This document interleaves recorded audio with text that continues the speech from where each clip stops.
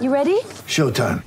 On May 3rd, summer starts with The Fall Guy. Let's do it later. Let's drink a spicy margarita. Make some bad decisions. Yes!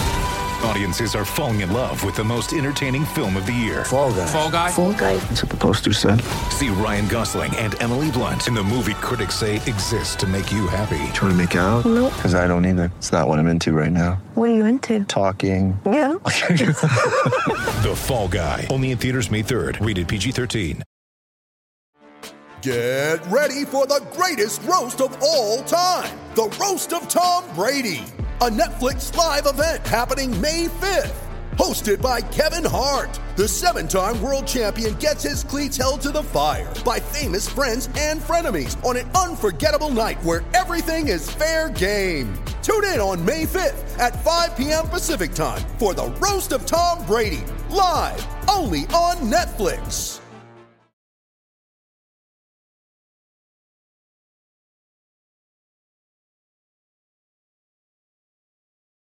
Welcome, everyone, to another episode of the Wine and Gold Talk podcast. I am your host, Hayden Grove, joined as always by our Cavaliers beat reporter, Chris Fedor, who is back home after the Cavaliers were in Boston. They fell to the Celtics on what day of the week? Wednesday night? Is that right? Is that Yeah, right? it was Wednesday night, ESPN. Okay, yeah. I don't know what day is what anymore. So that's my thing, right? I don't either. Yeah. And I just judge it based on like what channel basketball games are. That's how my life runs. Basketball is life, right? So Wednesday night, those are ESPN national TV games. Yes. And then Thursday night, those are TNT national TV games. There you go. And there were a bunch of people from ESPN inside TD Garden the other night, including Woj, including Malika Andrews, including Kendrick Perkins and Jalen Rose and all those people. So I knew that it was not a Thursday game. It was a Wednesday game. There you go. Well, that's you're right. That is the barometer. So the Cavaliers lose on Wednesday night to the Boston Celtics, who are now the second seed in the Eastern Conference behind Milwaukee, who has surged over their last 10 games. They're 10-0. Actually, they've won 16 straight. Yep. Which is remarkable. Yep. The Cavaliers 7.5 back behind them. Cavaliers also 2.5 back behind the Philadelphia 76ers for the 3 seed. Chris, the other night, Donovan Mitchell, let's just start with this. Donovan Mitchell played really, really well, but also had a bit of another groin issue. Is this something that's just going to linger with Donovan Mitchell for the rest of the season, given that, he's kind of injured it once already and said that he may or may not miss time? I mean, what's going on with Donovan Mitchell's groin at this point? I don't know, man. Muscle injuries are always tricky, right? If you think about how long Kevin Love missed a couple of years ago with a calf issue, they're just things that you don't want to mess with. You don't want to rush back. And Donovan's the kind of player, just watch him play. I mean, he puts so much pressure on his groin, his hamstring, his knees, his calves, because he plays above the rim and he spins into the lane and he's got the whirling acrobatic finishes and the stop, start, the hesitation, the pull back, step back threes. Stylistically, like, he puts a lot of pressure on his groin. So I do think it's something that he's going to have to manage. The Cavs are going to have to manage. The good news is he was able to practice today. The Cavs were back on the practice court today.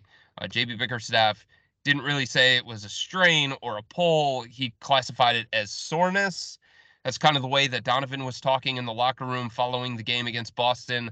I actually privately said to Donovan, hey, man, like, they need to bring your minutes down. You're averaging a career high in minutes. And he said, Chris, we got to win games right now. So I think there's a little bit more urgency from Donovan and the Cavs to bank some wins here, with New York flying up the standings, Milwaukee surging ahead, and an opportunity for Philly maybe to retreat a little bit. And given the way that the Cavs are currently playing, 1-4 in their last 5 games, Donovan wants to be a part of it. He doesn't feel like this is the time, especially with the playoffs right around the corner, where he can start nursing injuries and missing a bunch of games in a row and things like that. So it seems like the Cavs dodged a bullet, but given his play style and given that he's had multiple groin issues throughout the course of this season, including in the last 2 months, I do think it's something that the Cavs have to be smart with. And they're going to have to manage moving forward, at least for the next week or so. Right. I mean, he's such a vital part of what they do, and who they are. at this point. And again, without him, that would be a crushing blow to the last. Again, I'm really bad at math. 39-26. So that means they have 17 left? games left. All right. Yeah. Phew. Good for me. I got that right. But like we said earlier, we said that the schedule kind of does ease up a little bit here. After, they play Detroit tomorrow night, and then they'll host Boston again on Monday night. And then, Miami, Charlotte for about, a week or so. So again, things are maybe getting a little bit less daunting as we go down the stretch here. But the Cavaliers, yeah, they do. I mean, very much so. If you go by Tankathon is one of the websites that tracks, lottery odds, strength of schedule, all that kind of stuff. According to Tankathon, the Cavs have the easiest schedule remaining of any team in the NBA. That's huge. Just look at it. You got contrast that with a team like Philly, where Philly's the number 3 seed in the Eastern Conference right now. The Cavs are only 2.5 games back of Philly. Philly is coming off a loss. They're 6-4 in their last 10. They've got a top 5 difficult schedule to finish the season. Yeah. So I'm not saying it's going to happen, but there is an opportunity here for the Cavs to make up ground and maybe determine their fate a little bit more when it comes to playoff seeding if they can find a way to catch the 76ers, who, by the way, their next game is against the Milwaukee Bucks. Right. Cavaliers, from what I can see, don't play Milwaukee again, so they will dodge that bullet. They play Boston once. They play Philly once. They have Miami twice, Charlotte twice, Brooklyn twice, New York, Indiana, Orlando. I mean, they have some, some very winnable games. Houston at home. So you're right about the schedule looking a little bit easier here. They also coming up, maybe honestly, I mean, I don't know, you can alert me to this or not. And this looks like one of your better stretches in terms of your travel schedule. You got Miami back to back with the day in between, and then you got Charlotte back to back with the day in between. I mean, that sounds pretty, not so bad.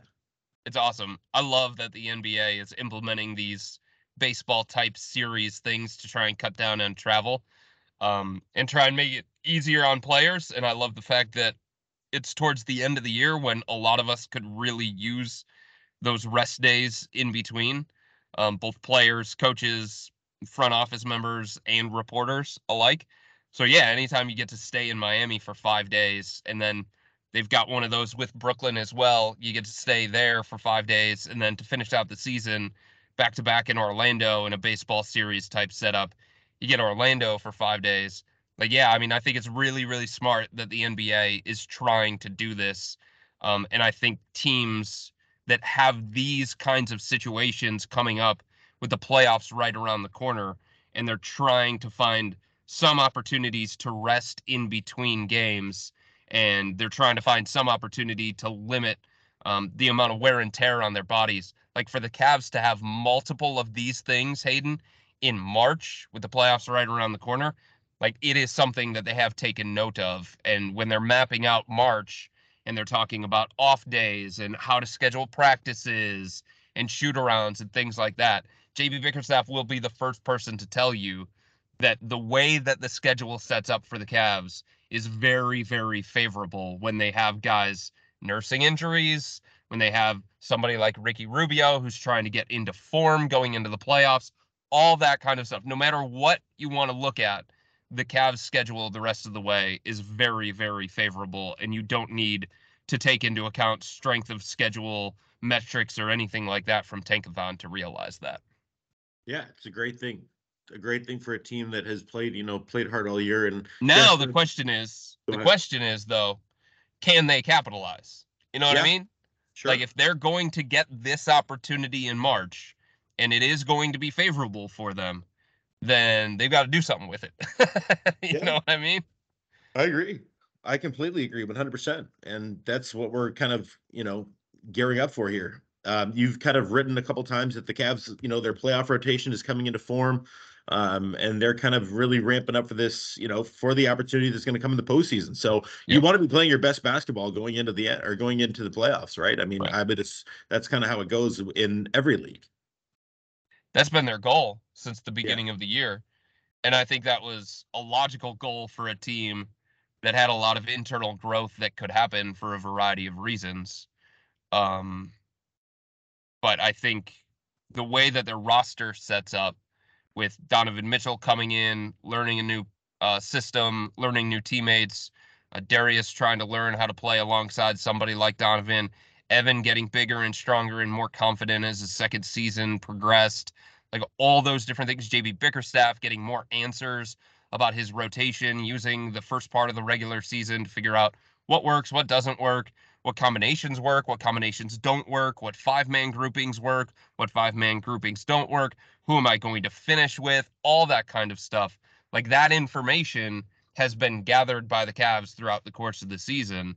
And that's part of the reason why they have always said, like, we want to play our best at the end of the season. We think we can play our best at the end of the season because the way that their roster is structured, like they are that kind of team that can really go on a run here if they capitalize on this opportunity. If you are JB Bickerstaff, what is your rotation right now going into the postseason? The first 7 are obvious. But I think within that 7, the guy who is in the most danger of losing playing time is Isaac Okoro. Yeah. Because if he's not knocking down shots, if he's not going to be an offensive threat, if the Cavs are going to play 4-on-5 offensively, like they did the other night against Boston in a playoff-like game, then Isaac's going to get a shorter leash. Look at the other night against the Celtics. Look at the guys that JB played the most. And again, the Cavs talked about it. The Celtics talked about it. That was a playoff-like game in early March. You can't duplicate what the Cavs are going to see in the playoffs in March. You cannot. There's no way to recreate that environment. But the way that you approach that game, that is similar to the playoffs.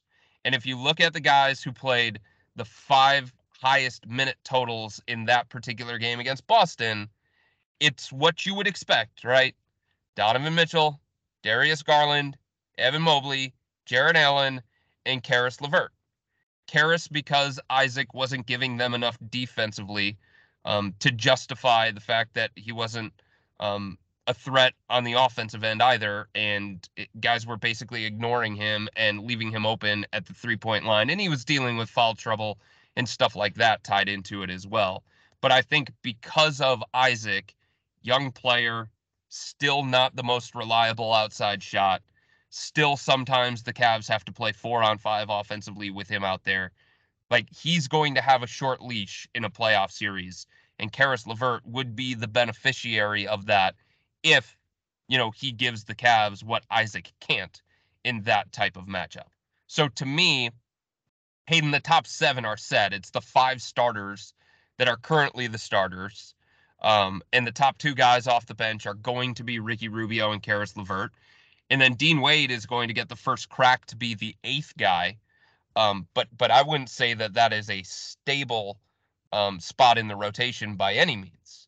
Like, I think if there are nights where JB says, we need the defense of Lamar Stevens, then that's what's going to happen. Or Jetty Osman has it going more from beyond the arc than somebody like Dean Wade, then the Cavs would go that direction. Or if Danny Green can show that he can be healthy and effective, then maybe he'll get an opportunity as well.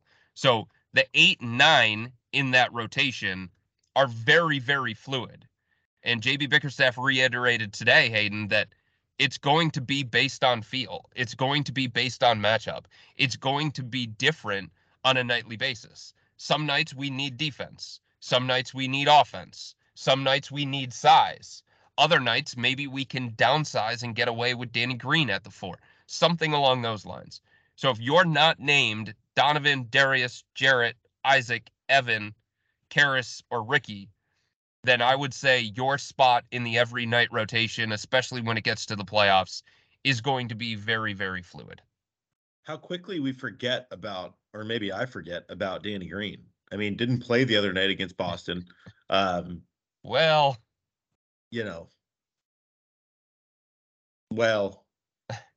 I think easier to forget because, based on what he has shown, and it's unfair to him because it's early in his time with the Cavs.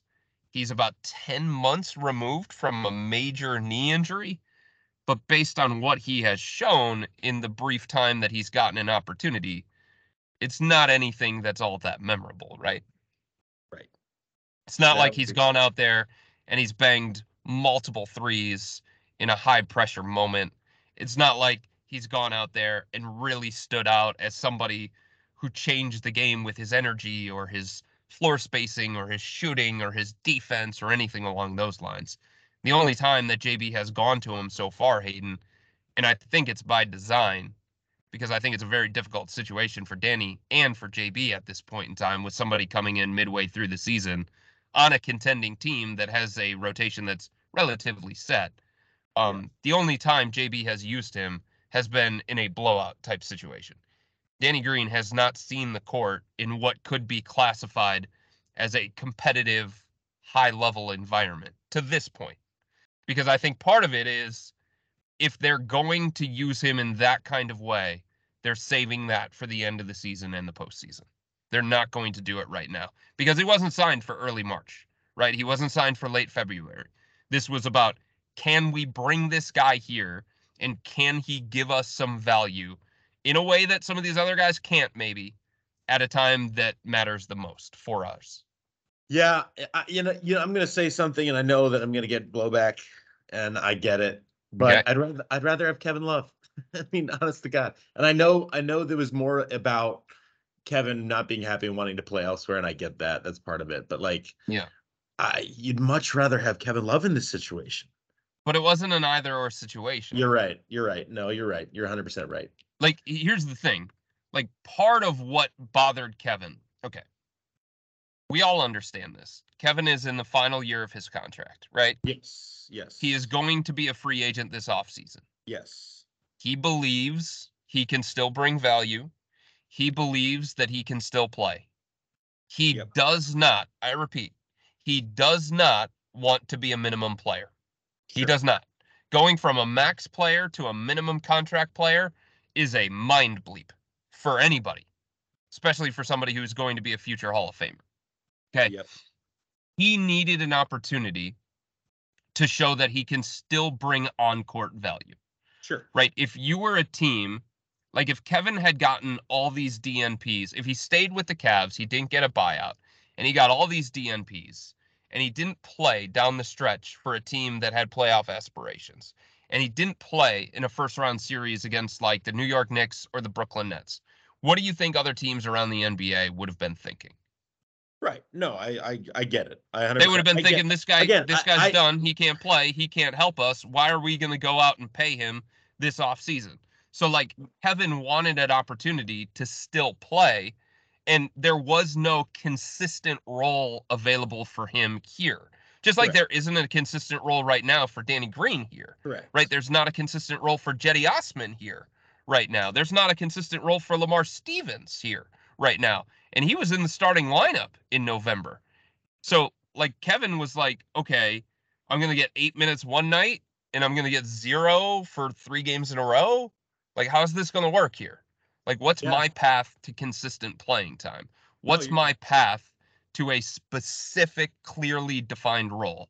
And the Cavs basically said, there is no path to a clearly defined role because you're not in the top 7. You're 100% right. And you're right. It's not either or. Correct. I totally get why the situation was what it was. And it sucks that it came to that, because I think this team could really use a guy like Kevin, and I think that it like I said, you're right. You're 100% right in all of that. I'm not saying you're wrong. I know Kevin wanted to be out. I know that he wanted to, play, and I know the Cavaliers were not going to let him play, but it just feels like there's something missing now. And maybe it's just because he's been there for so long and he's been a part of the team for so long, but like, when you watch, it's just like, man, they really could just use that presence. I don't know. Maybe it's just me. Well, I said this to somebody the other day, too. When Kevin Love was here, the Cavs had the 3rd worst productive bench in the entire NBA. Yeah. Since Kevin Love has been gone and in Miami, the Cavs have the 3rd worst bench in the NBA. Right. So he wasn't doing a whole lot to change the level of production that JB and the Cavs were getting from the second unit. Yeah, no, it makes sense.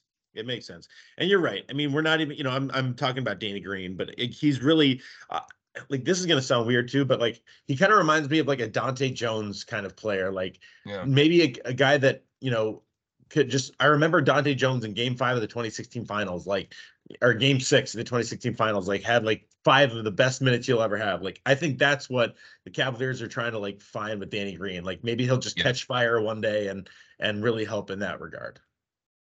I think you might be right about that. I mean, based on the way that JB has handled it, and if we're trying to go based on that, I think there is some wonder within the organization about how healthy and effective Danny can be. And I think they're hopeful that he can be. But I also think if we're going to go to him, it's probably going to be in a need situation. Sure. Right? Do we need that shooting? Do we need that floor spacing? Do we need that veteran calming presence that has been there to inbound a pass in a late game situation instead of Isaac Okoro or whoever it may be? You know what I mean?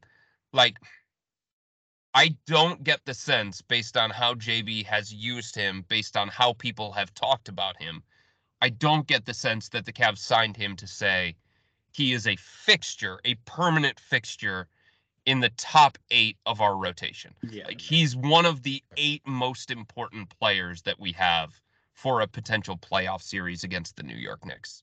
That's just not how anybody has spoken about him. Right. So it's right.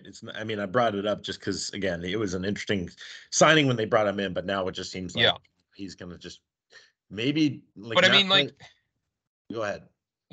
He's smart. He's a veteran. Yeah. He's a 3-time champion. Yeah. He has some leadership qualities. Absolutely. He's seen things that these guys haven't seen. He's experienced things that these guys haven't experienced. Absolutely. So I think there's a way for him to still bring value, even though I think his playing time is going to be very sporadic. Yeah. I think you're right about that too.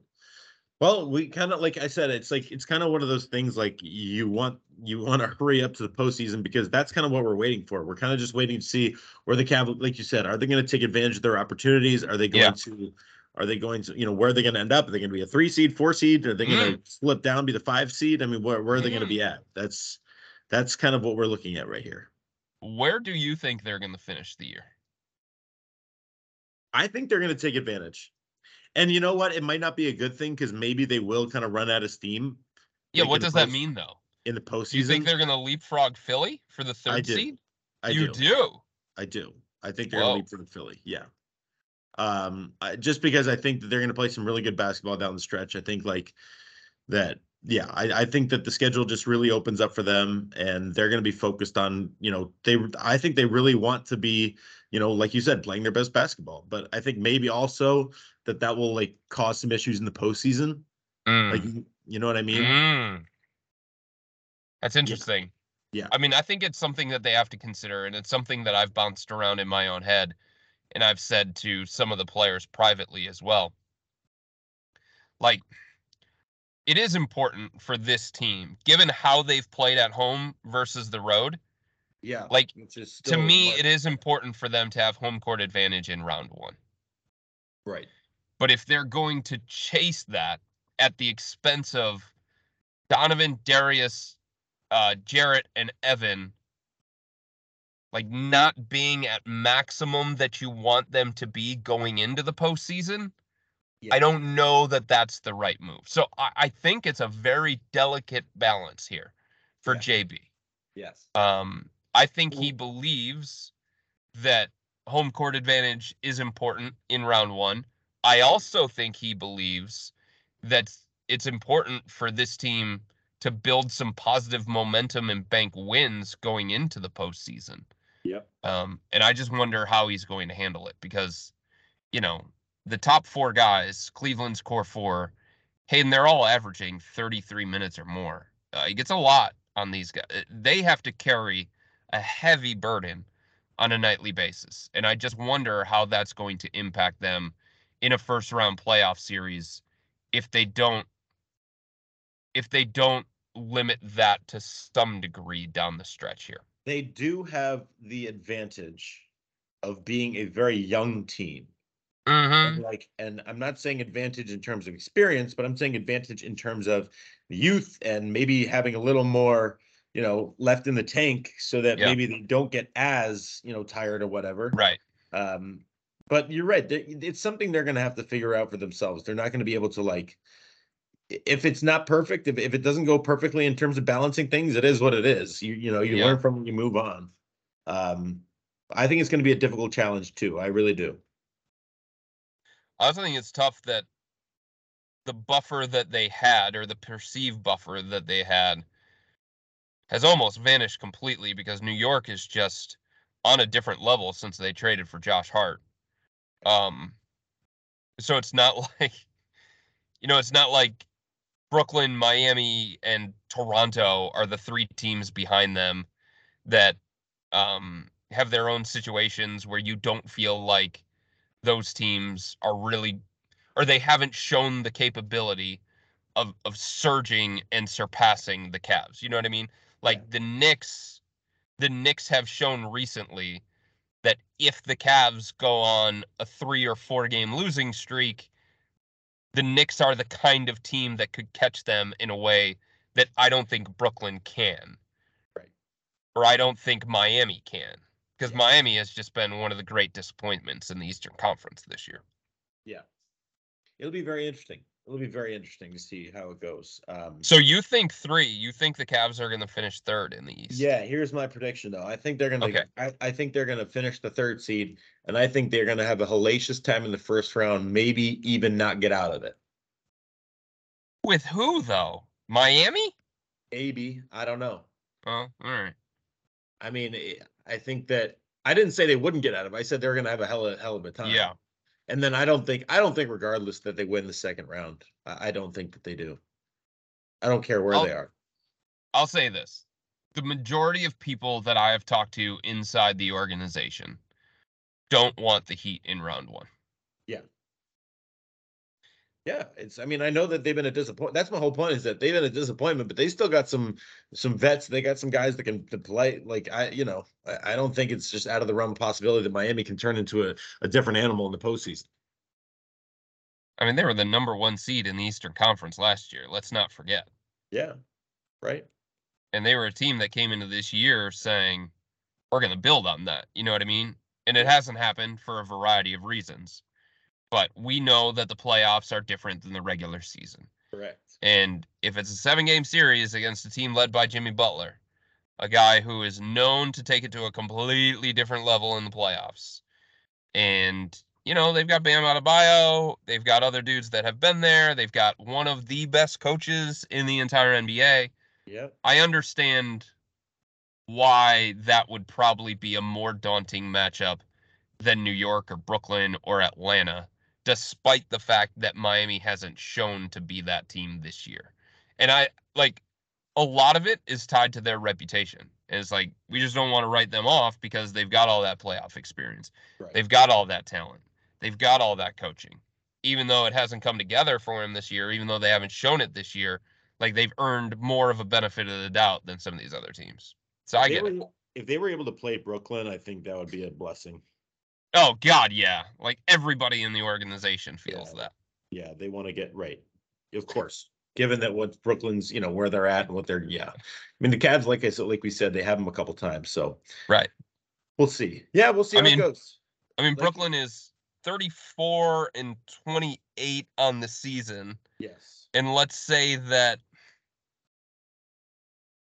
the roster that they no longer have was responsible for 32 of those wins. Probably. You know what I mean? Yeah. You're hoping that you're hoping to play Brooklyn 100%. This version of Brooklyn has been the equivalent of, I'm trying to think of a team in the Eastern Conference and not disrespect Brooklyn too much, but also the Orlando Magic. Yeah, pretty much. Pretty much. I mean, that would be that would be as close to a gimme as one of the top seeds in the Eastern Conference could get, based on who they are right now. I was just looking, I don't pay much attention to the Western Conference in terms of like standings. I mean, the Cavaliers have more wins than every team but one in the West. That's right. The Memphis Grizzlies have, the Denver Nuggets have 44 wins. Cavaliers have 39. Memphis has 38. I mean, that Western Conference that's going to be some fun playoff basketball out there. People in the organization are also very, very aware of that, by the way. Yeah. Yeah. The whole, what if we were in the West? Well, they're not. Whole thing. That whole thing has come up more than a few times. Well, they're not in the West. They're in the East. They're not. If I was about to say something that I probably shouldn't say on a podcast, but whatever.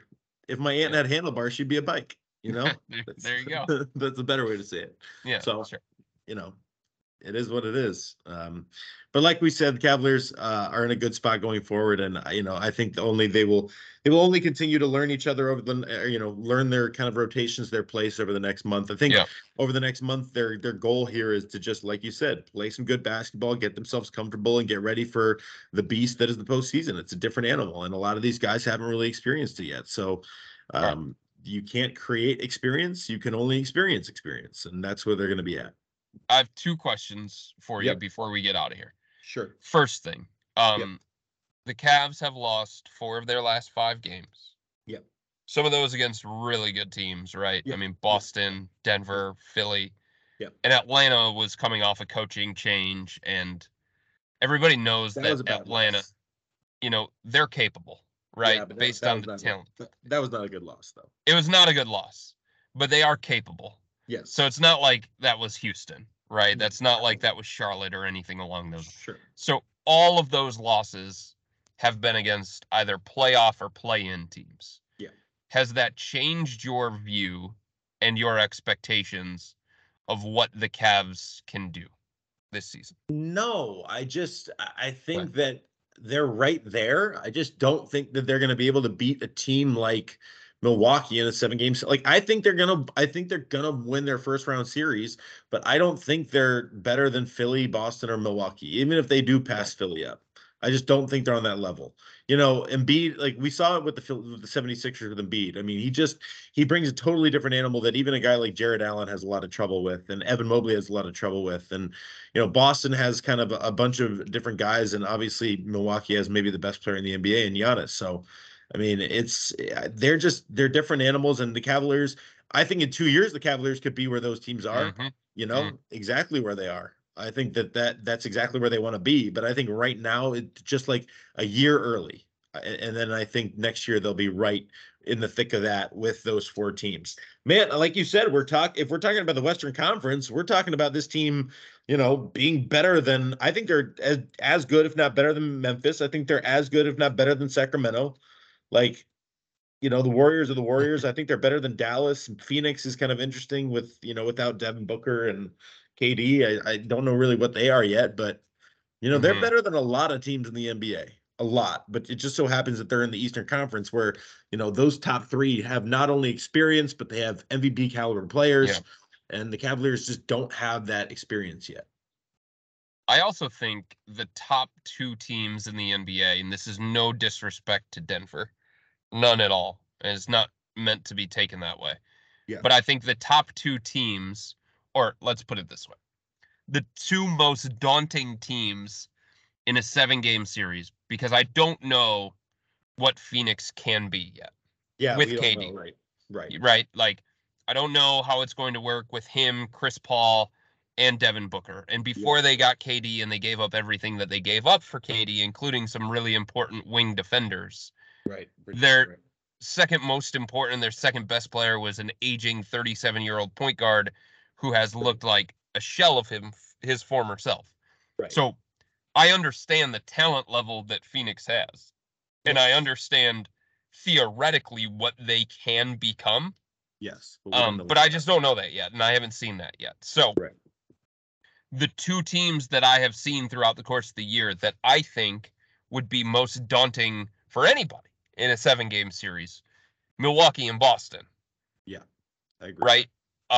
And there's there's basically no way for the Cavs, based on how things set up right now, there's no way for the Cavs to avoid one of those teams in round 2. Yep. That's exactly the point. Yeah. So I don't know how I'm supposed to expect them to win a 7-game series against the 2 teams that I consider to be the 2 best in the NBA. Yeah, I agree with you completely. If we were talking about the Cavs in the West, I would probably say that that there is a chance they could move past the second round. But I think I think it's going to be I think the Eastern Conference Finals are going to be between either Milwaukee, Boston, or Philly. I mean, it's one of the combinations of those 3. Yeah, Philly's weird to me. They have this weird nonchalance that bothers me, and it's always bothered me, especially in a playoff series. And maybe they shake that. I don't know. And that's why I think the Cavs are going to bounce over them, because you're right. They do have that nonchalance when it comes to that. So we'll see. We'll see how it goes. But here's the other question that I have before we get out of here. Yeah. The Cavs gave up everything that they gave up in order to get Donovan Mitchell, and they changed their roster because of that, and it limited the other moves that they could make around the roster and what they could do at the trade deadline and all that kind of stuff. I'm following you. So what is success for this team this year? I think winning a first round playoff series is a success. I do. I think that Donovan, yes, like this year, the expectation, even without Donovan, was to make the playoffs. Without Donovan, I think they make the playoffs, but I don't think that they're anywhere near the 4 seed.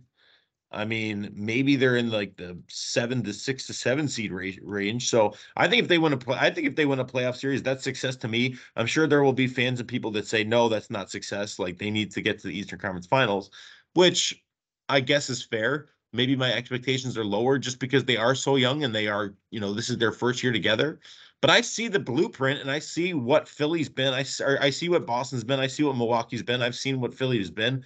And I think the Cavs can be that next year. And I think that they can be, next year, I think the expectation will be Eastern Conference Finals. And it should be Eastern Conference Finals. But for this year, I would say a first round win and, maybe even making it a competitive second series would be success for me. What about you? I think the same thing. I have said from the very beginning, yes, they gave up a haul in order to get Donovan. It worked. But that didn't mean that the roster was perfect. You know what I mean? Yeah. Like, the roster still had holes even after acquiring Donovan. Right. And I don't think everything was going to be fixed that needed to be fixed just by adding somebody like Donovan Mitchell. To me, that raised their ceiling of what they were capable of, especially when you got into a 7-game series in the playoffs. Yeah. In saying all of that, it's weird because in some ways they have the resume of a contender, right? They're one of 3 teams in the NBA that are top 10 in offense and defense. 36 of the last 39 teams that have won the NBA championship have had a point differential of +4 or more, and the Cavs are in that category with 6 other teams. So like you can go through all those historical barometers of what is a championship team, and in some ways the Cavs have that resume. And in other ways, you feel like, no, it's too early for this kind of team. They're just not experienced enough. They have too many young guys. An average age of a starting 5 is 23.2 years old. Like, that doesn't stack up with the other top teams in the Eastern Conference and even in the Western Conference. Right. So, like, when you parse it all together, I think you could make the argument that they probably could or should go beyond the second round. But at the same time, like, there are weak points and holes on this roster that need to be addressed moving forward. Shooting, the wing spot, not enough two-way players, the thin bench.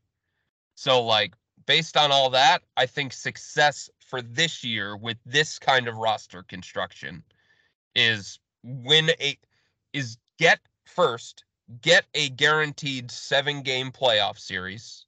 Yep. So that you can experience that and win a first-round playoff series based on the way other things throughout the Eastern Conference have shaken out here. Mainly Brooklyn, like, falling apart and taking away one of the legitimate title contenders. That's what I think is success for this group. I do want to say that they could very well prove me wrong and end up in the Eastern Conference Final. I don't think that's out of the question whatsoever. I don't think we're talking about something that's completely asinine to believe. I mean, Donovan Mitchell has proven that he can take over a game. Darius Garland's proven that he can take over a game. Maybe those guys can take over a series. I'm not going to doubt their ability to do so. But at the same time, I know that the players they're playing against, guys that can also do that. So yeah, right. I'm not saying it's out of the realm of possibility for Cleveland to win 2 series. I'm just saying that, that it's going to be difficult. Yeah. I also think the thing that they have on their side, and we've talked about this a lot, and I've written about this a lot, there isn't as much pressure on this group. No. As some of these other teams, both in the East and in the West. Like, the clock isn't ticking as rapidly on their contention. No. And that doesn't mean, like, you take everything for granted and you just assume that next year you're going to be back, and the year after that you're going to be back, and the year after that you're going to be back as well. But their most important players, they know that they're building around 4 guys, the core 4, unless somebody blows them away with an offer that is completely unforeseeable at this point in time. So they just have to find the right fitting pieces around those guys. But those 4 are all under contract for at least 3 more years, and there's room for them to become the Boston Celtics, right? Or the Milwaukee Bucks, or the Philadelphia 76ers. Once they get that kind of playoff experience, once they get those battle scars that those other teams currently have because they've gone through things that the Cavs haven't gone through. Right. You're right. 100% right. But they're not those teams right now, and they don't have to act like those teams right now, and expectations don't have to be placed on them like those teams right now, because it's just different.